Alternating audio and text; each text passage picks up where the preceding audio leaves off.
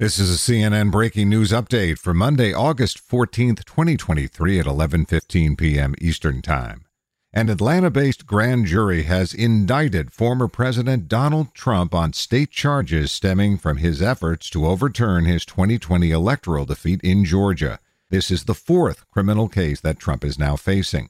Also among the 19 defendants charged in the case are Trump's former lawyer, Rudy Giuliani, and his former chief of staff, Mark Meadows. For more CNN audio news, go to cnn.com/audio, cnn.com, or the CNN app.